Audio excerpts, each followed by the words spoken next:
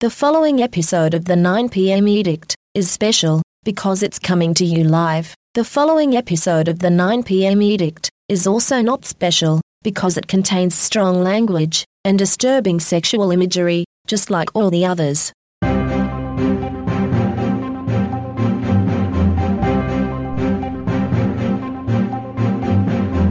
Wednesday the 20th, it's not Wednesday the 20th of anything, it is Thursday, the 5th of November 2015, in a grand experiment which is bound to end in tears.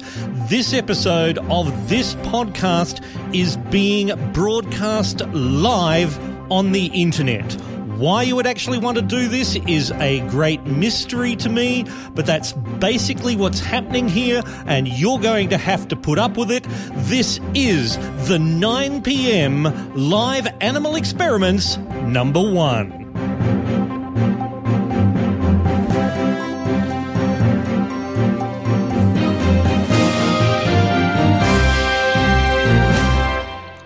President Trump. Go on. You might as well start practicing it now, right? President Trump. Say it with me now. President Trump.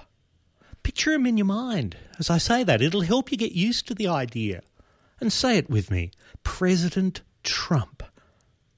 Well, good evening, President Trump. Yeah, see, that works, doesn't it? Just say it. Say it and you'll get used to it, right? President Trump. Trip? Yeah. I mean, imagine him at a NATO meeting. Well, President Trump, we understand that you wish to use nuclear weapons on the immigrants. Yeah. Oh, this is going to be so excellent. Now, before we go too much further, I wish to talk to you a little bit about, a problem which has arisen in the last few weeks since we did the last episode of this podcast. You will remember that I began last time by telling you about the fire at Sydney's Central Railway Station. And, that was a problem, right? Look, you go back and listen to it if you want to, and we can get into that. But ever since that happened, I've noticed something really weird happening when anyone is, involved in something dangerous, or there's a fire. There's a fire in their area, and other people on Twitter don't say, "Oh, I hope you're all right." They say, "Oh, is Stilgherrian there?" Like, hello, what is going on here? I did not start that fire just because I happen to be there, and a building catches fire does not mean that I was somehow responsible for it, all right? Things just catch fire to sometimes.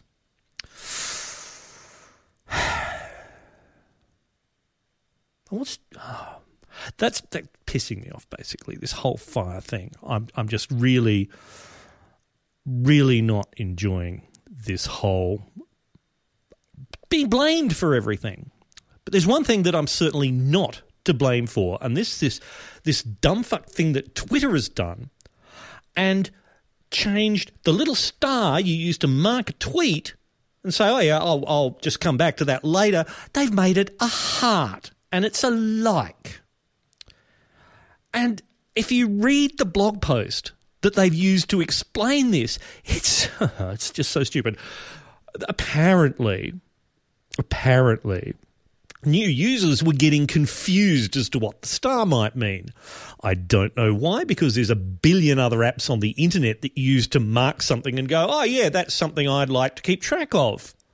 But apparently that was confusing.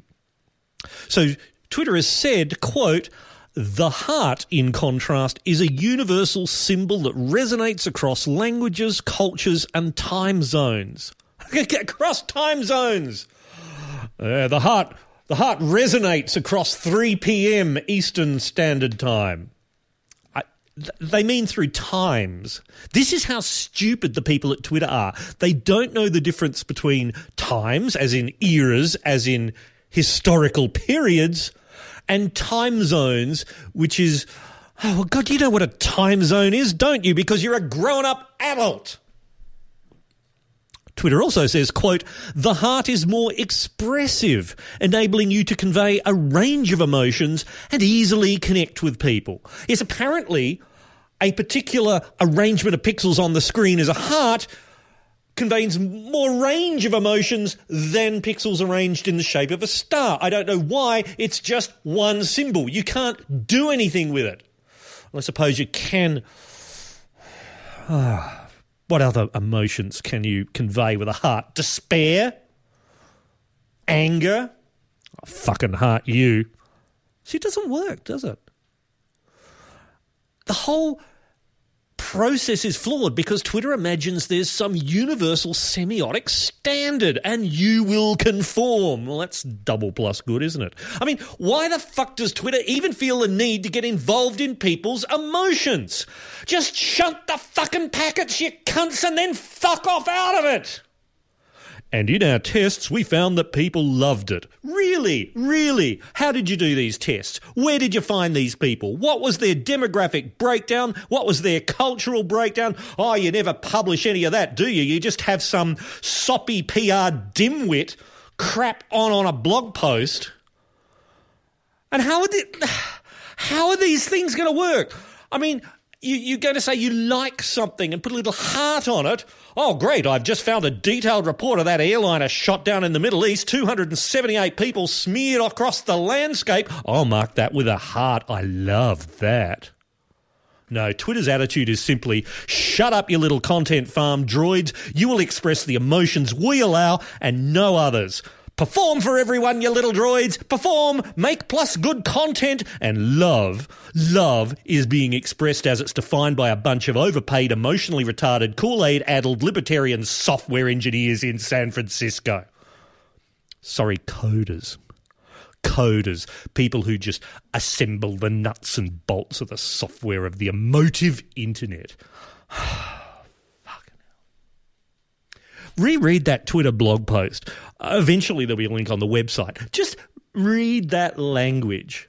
The heart is more expressive, enabling you to convey a range of emotions and easily connect with people. Now imagine sitting next to that person for 15 hours on a Trans-Pacific flight.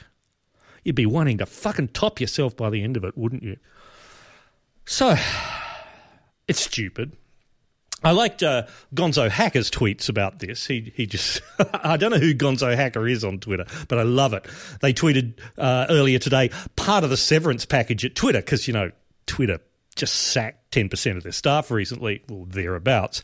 You know, part of the severance package at Twitter was that whatever half-assed 20% project you were nursing through quality assurance by the end of the sprint, you get that through. And if you catch Jack, that's Jack Dorsey, the CEO, on the way out the door when he's late for a meeting at Square, which is the company he's really interested in now, well, he'll sign off on anything.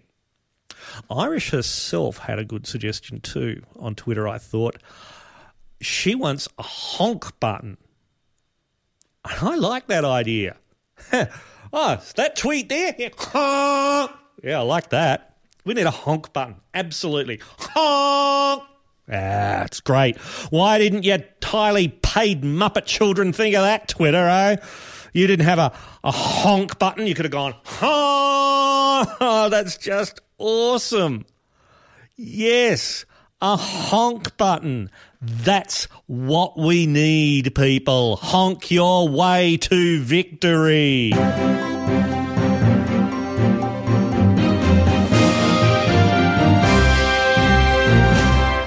This podcast has been made possible by you, the listeners, thanks to your subscriptions and one-off contributions. All the equipment through which I am currently channeling my wisdom into your ears, at least up until it gets to Spreaker, has been paid for by your contribution. So I would like to say thank you very, very, very, very, very, very much for that. Now, we haven't got any new folks in since the last time, but we do have an enormous backlog of thank yous to do.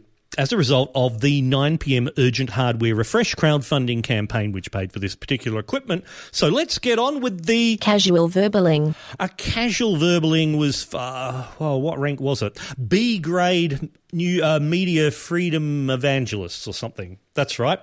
So thank you to Ginevra Martin, who you heard on the 9pm Public House Forum #1. She is a great supporter of media freedom, and I've heard her say several times that the great thing about media freedom is that it comes in so many colours.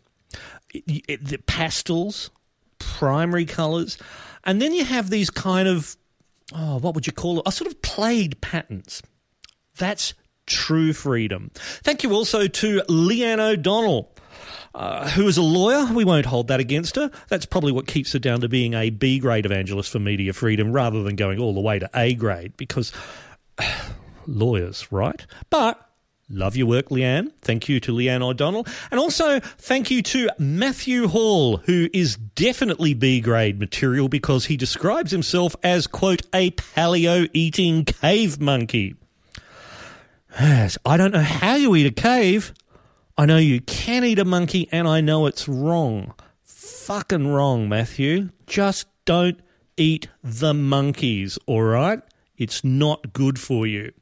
Now, people who contributed more than the B-grade evangelists for media freedom are the A-grade evangelists for media freedom, and they get a tongue lashings. So here's some tongue lashings for some A-grade evangelists for media freedom. Adam O'Grady.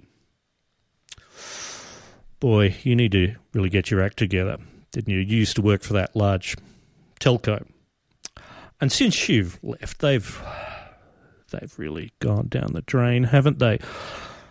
Well, what you can do, I know that you won't go back there. I know that you're fighting for media freedom in your own ways, but you really need to take on something of bigger proportions. Scale it up, as they say, and in the current environment, you need to learn to be nimble and disruptive. I can be disruptive, but I can't be nimble. So you're going to have to be nimble instead. Just Judah, thank you to you as well. I'm particularly impressed with the way you approach freedom by the username part of your email address, just kind of leaving out random letters and not being terribly sensible at all. One of the great things about freedom of the media is spelling.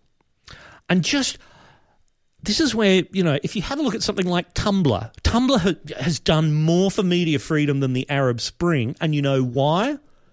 Only one vowel. Arab, 2 vowels. Spring, 2 vowels. But Tumblr, just the one. And no E. If you don't have E, you get media freedom. It's just known. Jeremy Gregson, thank you to you also. Jeremy says, quote, I'm afraid to talk about my love of media freedom because I know the Australian Signals Directorate is spying on my every move. This message sent from an unapproved broadband connection to somewhere deep inside an unnamed defence building. Thank you, Jeremy. I completely understand. I was speaking to someone from the Australian Signals Directorate only the other day in a conversation that will appear in the next episode of the Corrupted Nerds podcast, and I'll tell you about that a bit later. We know where you are, Jeremy. We know where you are. Thank you to Jeremy Gregson. Also, thank you to Rowan Pierce. A-grade media freedom evangelism here because he's a journalist. So he fucking thinks. And the thing about journalists is they just completely make it up, right? They can fabricate the entire thing. Right. That's good work there. We will make sure that your freedom of fabrication, your liberation from such tedious things as facts and truth is brought to the attention of the appropriate authorities. And finally, it's a tongue lashing for Benno Rice, who says, "You know who I am." Well, I know who you fucking well are, Benno Rice. Oh boy, do I know who you are. It's really hard to explain what Benno does. If you have a look on Twitter at his avatar, you'll see it's some sort of large bear-like creature with little red fez as a hat. And you would think that he's a kind of jolly, fun character. Well, boys and girls, he is not. Do you see the kind of stuff he tweets? He tweeted me the other day a picture of people kind of in these full-body Lycra gimp suits sitting at their computers, and he says, "That's Stilgherrian's ideal startup." This man stays awake at night dreaming up ways to disturb my morning coffee with images filled with these layers of filth and perversion that just squeeze their way out of his sexual fantasies across the Pacific Ocean to where I am trying to be safe in Australia. Lycra, to him, is clearly just some sort of surface protective layer across his body, covering up these crevices of puffs-filled perversion that course across his body is like track marks on a 3-decade veteran junkie. It's a Mississippi Delta of track marks, a Louisiana of track... Louise, that's what I'm calling you from now on, Benno Rice. Fucking Louise, because Louise of the tracks, that's what we should call you, mate. This is the kind of respect I get from people who I would like to think of as my friends, but no, they send me photographs like that first thing in the morning. And you wonder why buildings just happen to catch fire.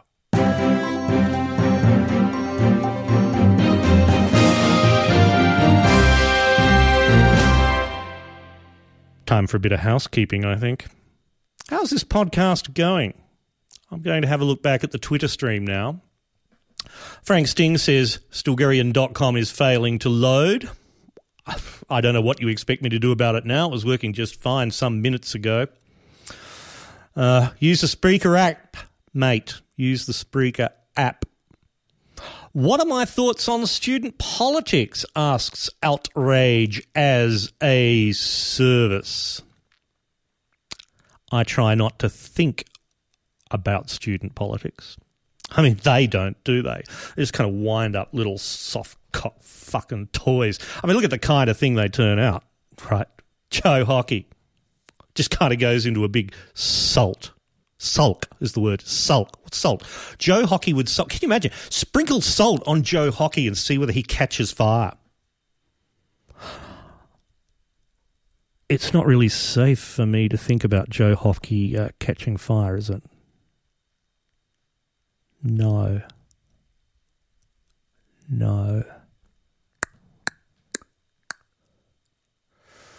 What else could we do with Joe Hockey, I wonder? While you're pondering that thought, I would just like to mention that you can send audio comments to this program. Not right this moment because it's on. And when we kind of settle into the next one, as you may have seen from the screenshots posted earlier, I can set up Skype integration with this. So we can actually do a live phone-in show, talkback show. Which could be fun.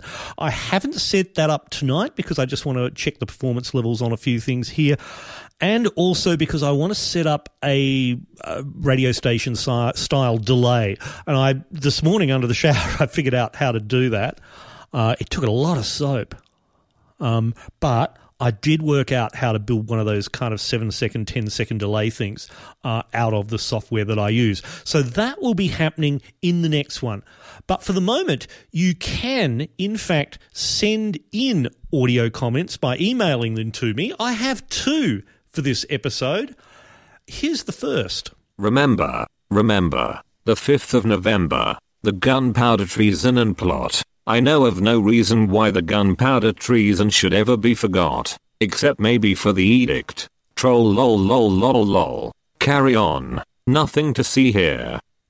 Thank you very much to that anonymous commenter. It is the 5th of November, isn't it? In this nanny state age, we are not allowed to have explosives, are we? I mean, sorry, firecrackers, I meant. Firecrackers we're not allowed to have. A second comment came in from Sam, and this one's quite a bit more serious. Have a listen. Hey, Stilgarian. I noticed that you ask for comments a lot and have at some point in history, and I can't remember exactly where, asked for or commented on, yeah, again, memory's not great, about the opportunity for people who weren't white men to comment on the 9pm edict. And for quite some time I've been thinking about whether I should comment, contribute, or in general make an effort. And then I realised that there was a really key reason why I wasn't, which was that as a woman, putting my head over the parapet and offering a comment that then goes out into the public domain really puts me on the radar. It puts me in a position where people might feel that it's an appropriate opportunity to comment on my comment. And typically, as a woman, those comments are frequently unkind. I like my anonymity. I like the fact that I don't have a strong online presence that attracts the kind of issues that so many women have online. And as a result, I've really put off recording this comment. Not sure what else I want to say at this point, but I thought it was an observation worth sharing. Thanks, Sam. It certainly is an observation worth sharing, and it's something that I like to explore from time to time in other contexts, not this podcast necessarily. I did so in the Patch Monday podcast I do, or used to do for ZDNet a few years back. And it's obviously something that's in the news a lot lately, what with that Gringelgrok kind of phenomenon and various people with three-letter acronyms for their names proving once more to just be completely out of touch sexist arseholes. Probably they're just generally arseholes, and the sexism is just like a component of that complete inability to understand how the world works. Sam does raise an interesting point. I made sure when I did the 9pm Public House Forum that of our panel of 4 people, we had an even balance of genders. It's something that the new Prime Minister of Canada has spoken about, young Mr. Trudeau as opposed to the old Mr. Trudeau. I can't even remember their names anymore. Just the Trudeau dynasty in Canada. He's appointed a cabinet of 30 people, 15 men, 15 women, and asked why he did that by a reporter. His answer was simply, because it's 2015. You know, he's got a point. At the recent AISA conference, AISA, the Australian Information Security Association, the woman who's from the Department of Prime Minister and Cabinet who coordinates the nation's cyber defence policies, issues, you know, from the Prime Minister, the Prime Minister's department out to other departments, is a woman. And she spent part of her opening address at the AISA conference talking about, hey, we've got a skill shortage in the information security area. If we don't actively consider women, then we're cutting our numbers by half, right? Which is kind of, if nothing else, strategically silly. And it struck me that women in senior positions seem to have to spend a significant amount of their time being women, with the capital letters there, and saying things like that, which should be fundamentally obvious, shouldn't they? I mean, I came to adulthood and early, working, or not adulthood, in the 70s, I suppose, 80s, early 80s. There was stuff that happened in the 70s where, there were active campaigns to teach us proles about multiculturalism and about, diversity, tolerance, all that kind of stuff. And it was something that was just part of society. That's faded away. When I was station manager of 3D Radio in Adelaide, had a wonderful guy who was a mentor to me, used to work in management training, was retired. Every second Monday he'd come in and we spend a couple of hours together and talk about what I was doing with my job and so on. He made the point that the way you create a corporate culture, and in a way you create a national culture, I suppose, is you just keep telling people what it is and illustrating it by example, by doing it. You just do it and you tell people that's the culture, and like humans being good little social critters, they eventually figure out for themselves how they're meant to be behaving. Oh, why does all this keep coming back in my head to Crusader Rabbit? Because he was such a boon to tolerance and diversity, wasn't he? Thanks for your comment, Sam. That's what it triggered. Elephant stamp time. Elephant stamp time. Each episode of this podcast, I give elephant stamps of approval to people who have proved exceptional in the category of thinking. And I've got one from Australia today and one from not Australia. The one from Australia, it's very, very simple. You may have even seen this story in the press. The woman who lost her $900 winning bet in the Melbourne Cup because when her horse won, she went, post a photo, a selfie on the internet of her holding up the winning ticket, and it had a barcode on it, didn't it?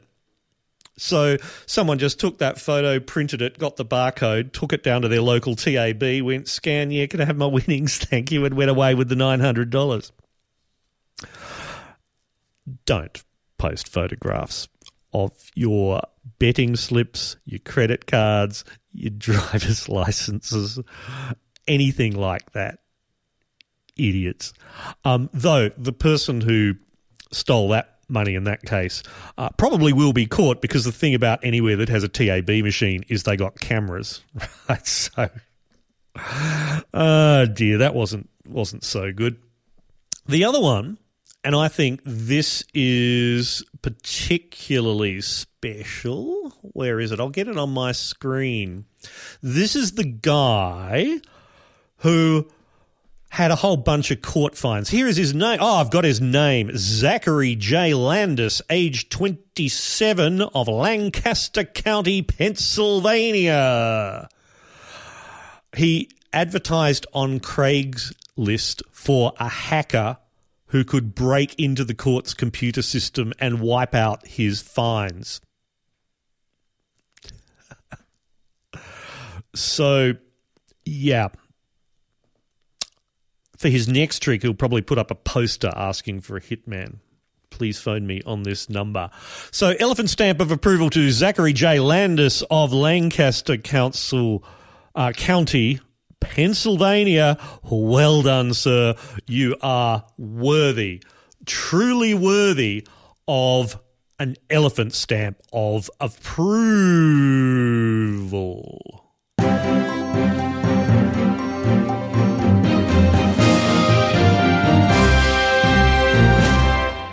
One of three words, number 6. This is the last one of 1 and 3 words. One of the other things that happened during the 9 p.m. urgent hardware refresh is that the foot soldiers for media freedom could choose a word, and I would choose 3 of those words randomly and then improvise upon that subject for 60 seconds. So I have with me, tap that. That is the soup bowl of down-to-earth honesty, and it has in it 3. The remaining, this is not very random because I know what they are, don't I? Because they're the 3 that haven't been done so far. This whole thing's a crock anyway. Okay, let's just pretend that I'm drawing them out. Okay. And here, shuffle them around. The first one is... Pastafarian, suggested by Michael Chesterton, like the religion. And the second one... Salubrious, suggested by Peter Hollow. It means healthy, pleasant, not run down. And the third random word is... Cyber, suggested by Susan Rankin. Of course it's cyber. Okay, so our three words are pastafarian, salubrious, and cyber. Okay, I need to get the timer up. This is the bit that I didn't organise. Timer, dial in 60 seconds, and go. It was a salubrious restaurant next door to a church, which was handy because it was the church of the Pastafarians and the restaurant was a pasta restaurant.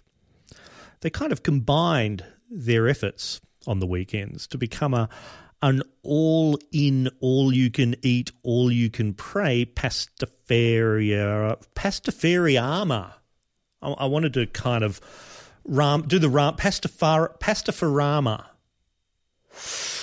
Doesn't work so well, but boy, did they have some great times. They'd sit down, get a bit of Sangiovese in them, because, you want to do that properly.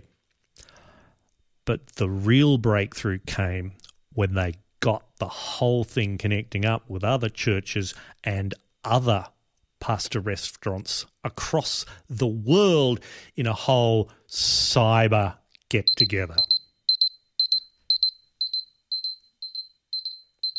That was pretty crap, wasn't it? Still, you get what you pay for.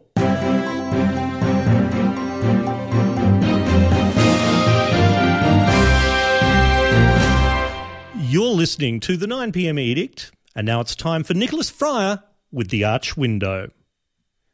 Every night I read to my two sons, but there is a small problem. If I try to read something suitable for the 5-year-old, the 10-year-old won't hold still. If I suggest that one parent reads to each, Master 5 kicks off because he wants to do what his big brother does. So, almost invariably, I read something suitable for Senior Junior, and somewhere in the second chapter of the evening, his younger brother falls asleep. To Junior Junior, therefore, literature is a series of disjointed episodes in a story that barely makes sense, and you never find out how it ends. Just like life. If the purpose of literature is to hold a mirror up to the world, we're winning here.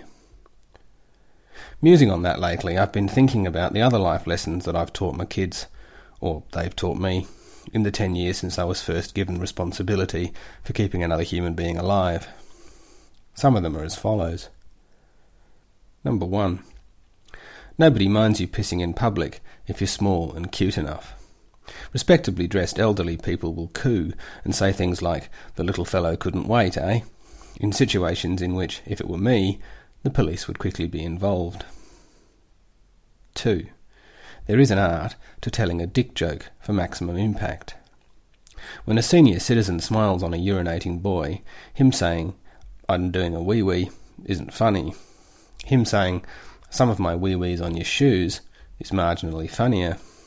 But if a passing pensioner indulgently refers to the little fellow, and without breaking stream he says, "Your granddaughter thought it was big enough," it's fucking hilarious, especially if he then meets their horrified gaze, staring straight back at them deadpan, and raising his eyebrows as if to sympathise with their confusion at finding themselves in a world suddenly more complex than anybody wanted.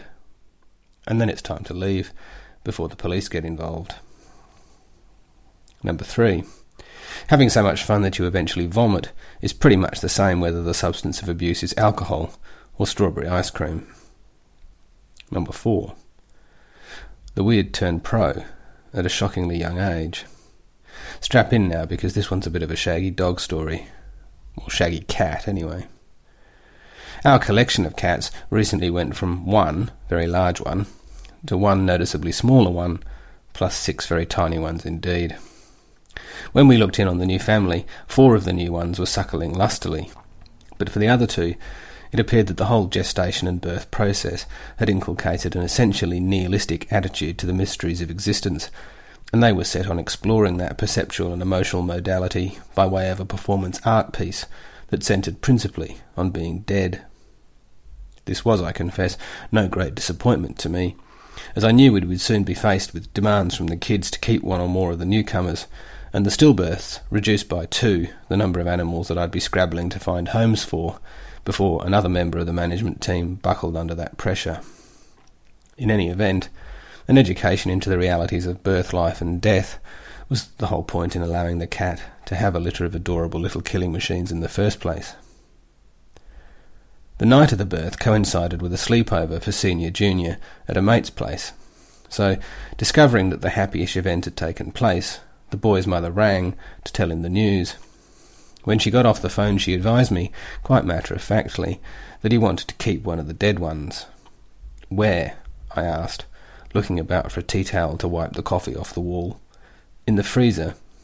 "Yes," she said, "in a block of ice." And because I pride myself on my unflappable composure, it was with an air of mild equanimity that I wondered aloud whether his ghoulish insanity included wanting to stick a popstick up its arse and taking it to school for morning tea. His mother suggested helpfully that I get the finer details direct from him. And so I did. A couple of days later, I took advantage of a quiet moment to reach out to my firstborn and to ask him in a spirit of nurturing just what the living fuck his twisted little brain was on to come up with anything so cock-shrivelingly creepy. With an air of dead-eyed calm that would have unnerved Joseph Mengele, he explained that he wanted to keep the corpse frozen for a while, next to my leftover bolognese, so that he could show it to all of his friends. But eventually he looked forward to thawing it out, to watch it decompose, in his bedroom. Unless, he added conversationally, looking at nothing in particular, we were allowed to keep at least one of the live ones. And I looked at the manipulative little bugger and thought, my work here is done. By virtue of just getting in first and ignoring everyone else, I got to name all 4 kittens. The only constraint came from the boy's mum, who looked up from whichever of her various Apple devices she had her nose in at the time, long enough to indicate that she didn't want any of them to be named after anything to do with computers, which command I solemnly promised to obey. So I can tell you that if we do end up keeping one, I hope it's the feisty, bouncy one I've called Kit Kat. That still means we'll need new families for 3 others, though, so do get in touch if you're interested in giving a home to Jellybean, Lollipop, or the gorgeous little chap with a brown nose and tail, but pure white everything else, who glories in the name of ice cream sandwich. You can, of course, re-listen to all of Nicholas Fryer's contributions to the Arch Window over at nickfryer.net. I dare say he'll be back in the next episode.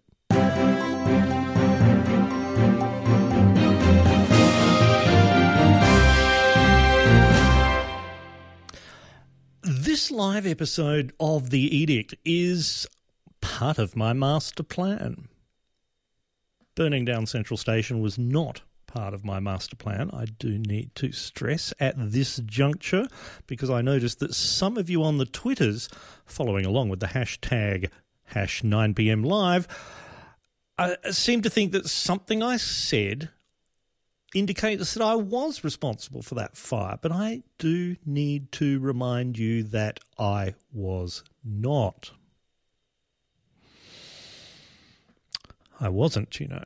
But when I ran the 9pm Urgent Hardware Refresh and got all this gear, I did have a series of stages to ramp up to more complex productions. The Public House Forum, where we had a group of people around a table chatting about issues, was part of it. This live broadcast is the next part of it. The next stage will be to integrate TalkBack, maybe with the forum. The next stage will be to combine, well, all of those things live and on the road, and that could be a fun thing to do. So there's that. there's the other stuff I do, like the podcast Corrupted Nerds, and that's back. So go to corruptednerds.com sometime. You'll find a panel discussion-y kind of podcast there. And I am currently talking to a few different people and organisations about how I might broadcast from their events. Plus, if you are listening to this live on Spreaker, you may have noticed on their website that they've got apps for pretty much every device that allow you to broadcast from pretty much anywhere. I can do all sorts of things, and I will be experimenting particularly over summer. That's very hard to say. Need more sleep. Particularly over summer, to see what I can do with the technology. So each episode of The Edict, I'll be incorporating a new element. There will be a sense of danger to the whole thing. To give you a bit more of an idea of what I've been thinking, I've got a couple of other grabs from other podcasts that have come up recently. Now, the first of these is from a wonderful podcast. I can't do puts today. Can you just have a look? Is there, I hear something kind of causing a blockage? Can you see anything? No. A podcast I've been listening to quite a lot lately is Humans of Twitter by Steve Molk. And the podcast is gloriously simple. He just gets a person who has a significant profile on Twitter, not necessarily in numbers, but in terms of what they do, and talks to them about them, explores their mind and their life for half an hour, 40 minutes, 45 minutes. It's kind of a fun podcast. I'm really enjoying it. It's called Humans of Twitter. You can find it on iTunes and on the internet generally. But the other day, he spoke to broadcaster Trevor Long.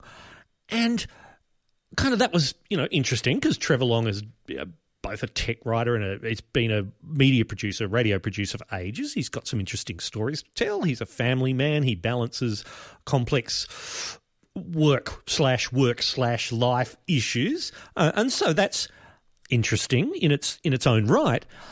But there's a couple of things he said about the immediacy of some of the new media that really resonated for me. And I want you to have a listen to this clip where he's talking about Periscope.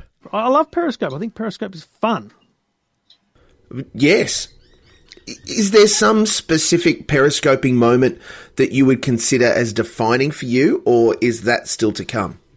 Apple Watch. I remember, we've all watched these stupid unboxing videos on YouTube for years, kids, yes, let alone adults, let alone companies themselves now filming unboxing. But, Apple Watch came out and Australia's always ahead of the time because of the time zone. So, I had an Apple Watch 12 hours before America was even going to see it. So I just sat here and I just, put the phone on a tripod and sat there looking at it. And there was 300 people watching live, and over the course of the hour, probably 3,000, I think it was. It was just, It made me realize that you can have this direct, it's weird because I have it on radio. People can ring, you can ring me on the radio every weekend, no problems at all. But still people think it's amazing that I reply to a tweet. So hang on, that's what I do. So, seeing the messages pop up on Periscope, show me the back or show me the side or which one's that. And it's just really cool because it's an interactive, unboxing in that sense. So, actually getting to show, because this is the problem with being so immersed in technology. I honestly lose sight of the fact sometimes that there are things in my office here that people would love to just get to play with. So every now and then I've got to remind myself that there's some cool stuff here and why don't I share it with more people? So that's the cool thing about Periscope. It's just another outlet for us because there's a heap of people who don't listen on the radio. So let's give them something more. That's Trevor Long talking on Humans of Twitter the other day. That comment he made about Talkback Radio really resonated with me because I used to produce Talkback for the ABC, for ABC Radio in Adelaide, what's now 891 Adelaide. I worked out once that over the 7 years I was there, I produced more than 4,000 hours of talk and talkback radio. It soon adds up. 3 hours a day, 5 days a week, 40 whatever weeks a year. And the interactivity, the kind of live stuff is something that I really want to do. And the way Trevor described then, the idea of just unboxing videos as a thing, but yeah, you make it part of your performance. Now, the second clip that I wanted to play, and I just realised as I'm saying all this, I'm letting you kind of behind the curtain a bit here, aren't I? This is not really quite. This shouldn't be in the edict. Should be a sort of side podcast or something. But a few months ago now, I was watching some comedy panel show on SBS television, and I can't remember the name of it. Annoyingly, I pulled out the audio clip and I just labelled it Doug Stanhope because American comedian and drunkard Doug Stanhope is the one that I want you to listen to. But this was essentially what this TV program was that people comedians got together after they'd been doing gigs at a comedy festival, sat down, there were 4 or 5 of them around a table, got the drinks out, had a moderator, and were just drinking and talking about comedy and about their lives. And it was fascinating stuff. Certainly could not have been on broadcast TV in the United States. This must have been a kind of cable show. But I was really intrigued by these comments from Doug Stanhope. Doug will play a bowling alley, an abortion clinic. He doesn't give a shit. He's great. He honestly is. He's good. He's the real deal. Well, you played people's homes, right? I played a backyard in Vegas, and it was fucking great. I mean, with all this social networking, there's no need to fucking involve clubs anymore, much less fucking comedy bookers. Yeah. You can go... Yeah. We put it back to the hands of the people. Just so many people make a fucking dollar off of the talent that are just could be cut out. They're middlemen, they're fucking leeches, and they don't need to exist. No, they don't need to exist. You can bypass all of that. You're just too fucking lazy. Oh, come on. You're too lazy. You want a waitress to pick you up at the fucking airport so you can try to bang her. All right, Kim Jong-2. I get it. Money is evil. Yeah, money is evil, but sure, it comes in pretty goddamn handy, doesn't it, sometimes? You think so, don't you? Anyway, that was the other part of the element. One is the interactivity, and the other is cutting out the middleman.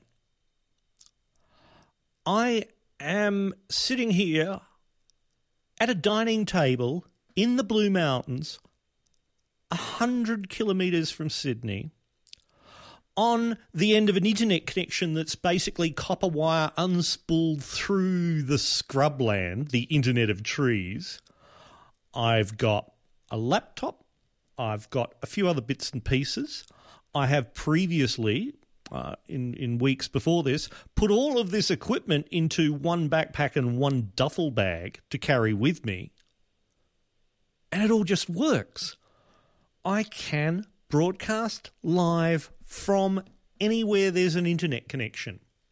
Now, it's obviously going to be easier to do if I have assistance, all of that kind of stuff, in the same way that a radio program is easier if you have a producer and a technical producer. You can focus a bit more, and that's why I'm kind of pausing and umming and erring here a bit, because I'm having to kind of juggle a few things. It's been a while since I've done this. I mean, I literally kind of decided how this was all going to hook together technically in its fine detail in the last 3 hours before going live, and I just threw together a running sheet, and I haven't really scripted some of this. But these are the kinds of things I'm interested in doing.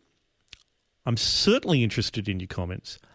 This was part of why this is labelled Live Animal Experiments. And so before I wrap up, I'm going to have a look at your tweets here and see what you've said. No, I won't do that because you're gossiping amongst yourselves about Nick Fryer's appalling parenting skills, which is fair enough. I mean, he really should be called out, but it's not something that we can deal with in this particular juncture, is it? Anyway, that's where I'm thinking of going with this. Now, can I ramp this back up after that thoughtful thing to the kind of program we normally do? Let's see.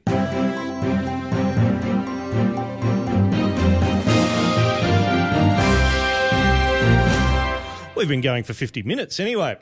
So what I might do, that should be a familiar sound by now, boys and girls, as should this. This is something that Phil from Divine Cellars recommended.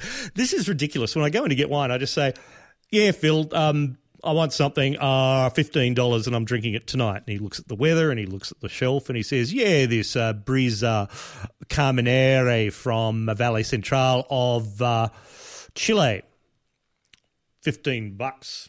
Vista Mar, it says at the bottom, which even my complete lack of language skills tells me means a view of the sea, or sea view, really, isn't it? We shall see.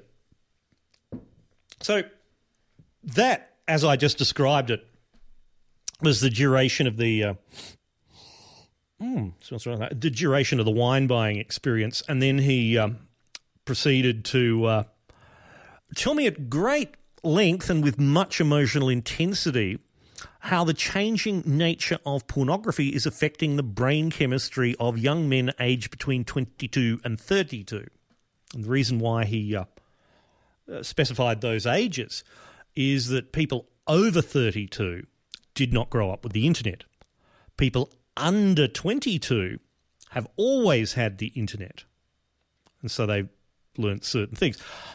People in the age in between have grown up before there was the internet, but then through these important periods when their brain was doing certain growth and ending its plasticity stages, encountered video streaming for the first time. It was quite an interesting and complex discussion, which I won't repeat to you now. This is really quite a nice wine.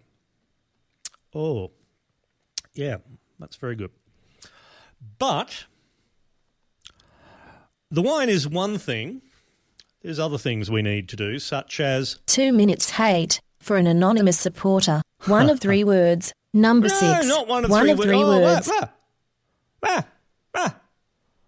That's the thing about new software as well. You kind of accidentally brush the keyboard and the wrong things happen. It's terrible when the wrong things happen. Let's start that again. 2 minutes hate for an anonymous supporter. 2 minutes hate is what, you're kind of really shining lights of media freedom.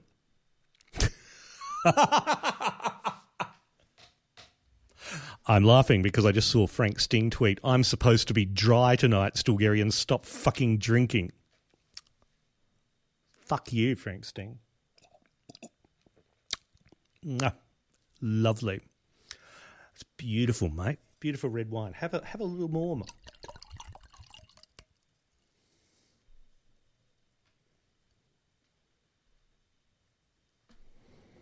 Now I'm going to let Frank Sting off. I cannot work up the energy to do 2 minutes hate tonight because I love yous all. We'll come back to that next time.